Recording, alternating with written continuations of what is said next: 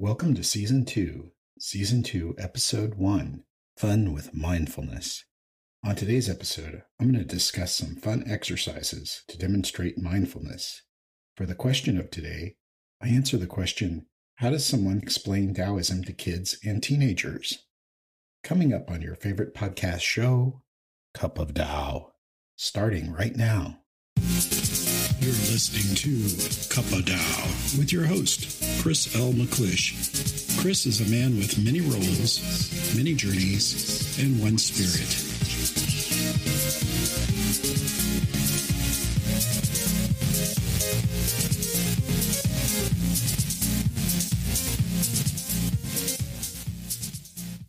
Hi, how you doing today? I want to show you some fun exercises with mindfulness. But first, I want to give you a hypothetical example that demonstrates mindfulness in action. Let's say I just went to the doctor and found out that the doctor is concerned about my heart. My cholesterol's through the roof, and I have really high blood sugars.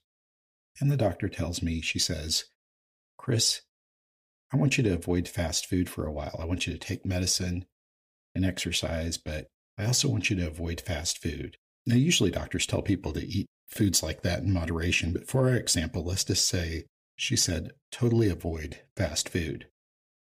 And the next day at work, I have a coworker approach me and he says, hey, Chris, I'm going to McDonald's. Would you like anything? And I think about it and I think, okay, well, I better not. But you know what? Maybe they still have that yogurt stuff, that stuff in that fridge. Or even yet, do they still have salads there? Maybe I could get like a healthy salad or something like that. Yeah. So I say, okay, I'll go with you. So we go into McDonald's. I smell the fries. And there, almost in the neon lights, just like Vegas, is this McRib sandwich value meal. And I'm thinking to myself, would one of those McRib sandwiches kill me? My mind's given me this message. I've been in here a lot of times. I've never died yet. And what's the likelihood that one sandwich would hurt anything? I could always start this healthy stuff tomorrow, right? Now, what's the chances that I'm going to leave there without a burger, or in this case, a McRib, in a bag or in my belly? What do you think my chances are? Now, I could try to convince myself, I could try to sell myself a line that the burger's going to kill me or it's horrible and I don't really want it. Now, I want you to remember something, and it's really important. Just because something is true doesn't make it healthy. It's true that I could probably get away with eating that McRib, and maybe there would be no harm to me whatsoever, not just based on that one sandwich. But then if I do that, aren't I falling into a pattern of behavior? Aren't I training myself to ignore my doctor? What's the likelihood I'll be back and have more of those sandwiches, and that I'll keep eating fast food and breaking my pattern? So could I find an equally true but more healthy thought? Is it true that I just seen the doctor and I need to commit myself to a new way of eating in order to stay healthy? Yes. What if I seen the McRib as being the McArtery Clogger Deluxe? Would that be helpful? Maybe it would work. Maybe I could acknowledge the thought. Yeah, I hear you, brain. I do want that sandwich. I want it really bad. But that's just a thought. I don't have to get it. I don't have to act on that.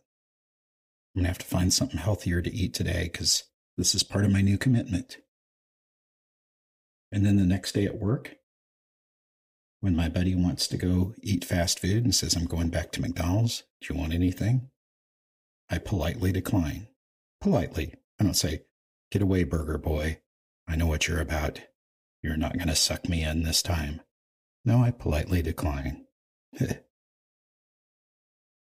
So I can tell my brain no. I can say, okay, you're right. I do want that sandwich. It probably won't kill me, but not today. I'm not going to give in today. And just think, we're not even talking about something addictive here. We're talking about just a sandwich. Well, I guess the carb people would say that the bun's addictive and the sugars and all that and the fats. But we're not talking about something that people commonly associate with being inherently addictive, like a powerful drug. So you can see how physical properties, along with our mind, can talk us into doing almost anything if we're not prepared. So let's do a fun mindfulness exercise. I used to do this one in group, and it was kind of fun. I learned this from a guy named Michael Yapko. Okay, here's how I want you to do. And this is not hypnosis, by the way. This is just a fun little mindfulness exercise. I want you to think of a time when your mind said something unkind to you. Maybe it's a generalized statement that your mind commonly says to you. So picture your mind saying something unkind. So like, Chris, you really screwed up. How could you say that? That's so stupid. Whose voice is it in? Think about it. Think of the last time you said something unkind to yourself. Whose voice was it in? Was it in your own voice? Where was the voice coming from? Was it coming from your head? Above you? Between your ears? Right side or left side? Think about it.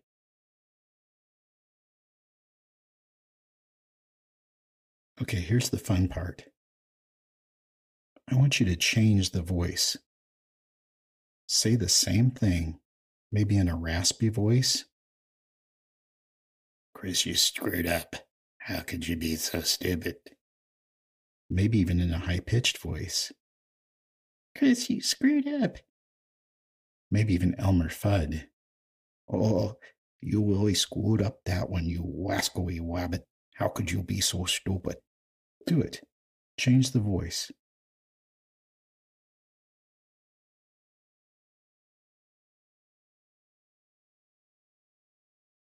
Now, I want you to change the location of the voice. If it came out of your head, make it come out of your armpit. Make it come out of your foot. Make it come out of some other place. Notice how the voice loses power. Now, this is not a get rid of depression technique. This is an example of mindfulness. We can see how our thoughts are just thoughts and how we give them power, or how we can just objectively step away from them, and how we can diminish the power that our thoughts have over us. Oftentimes when I taught this, people would say, so I'm supposed to do this when I'm depressed? I'm supposed to change the voice? I've never seen anybody use it as an actual depression technique. But it's a good example. It's a good fun little exercise to show you that our voices can lose power if we realize that they're our voices, that they're our thoughts. I've even heard it said that the more you tell yourself something, the stronger it becomes. And yet, practitioners of acceptance and commitment therapy, often have had people use that Talking Tom app, or an app that repeats something so many times that it loses power. Or in acceptance and commitment therapy, sometimes they'll have a person say milk repeatedly. And at first, a person might picture a glass of milk or a bottle of milk. But eventually, it just becomes a big blur of words. Milk, milk, milk, milk, milk, milk, milk, milk. In the therapeutic setting, when people would say, I can't function with the thought that I'm a bad parent, or with this or that thought, sometimes I'd have people write it down on a piece of paper and put it right out in front of their face and still function.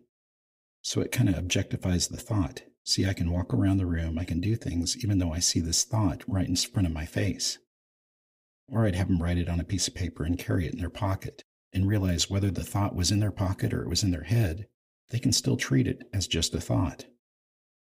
Now, I'm not trying to make this sound easier than what it is, but I'm demonstrating some ways you can use mindfulness. Time for the question of today. Our question of the day comes from two places. One was at my local Taoist meetup group, and the other was from Micah in Honolulu. And the question is, how do you explain Taoism to kids or preteens, maybe even teenagers?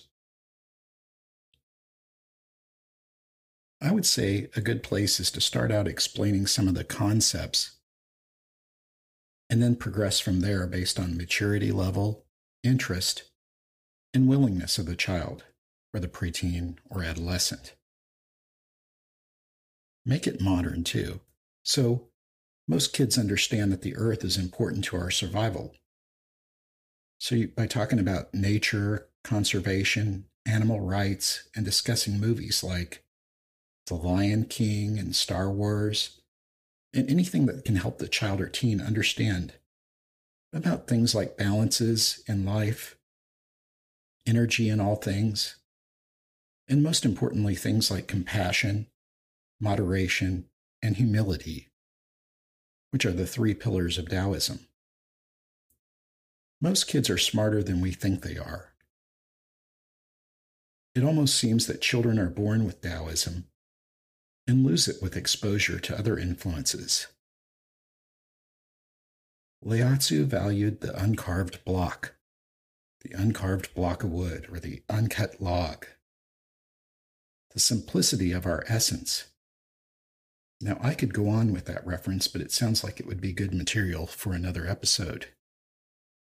Anyway, start out by pointing out Taoist concepts and then progress from there.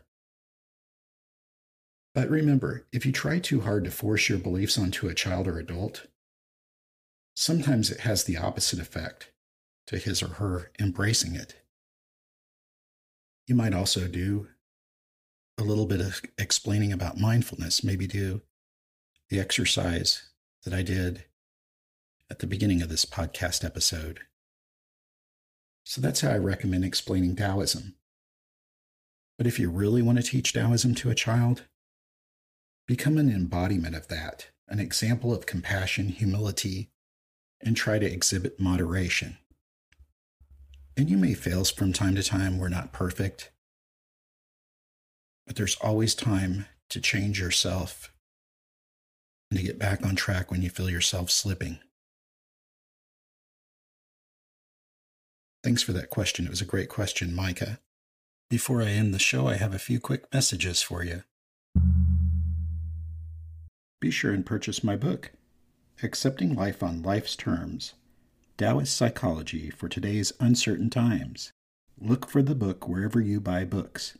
Available in written and digital format.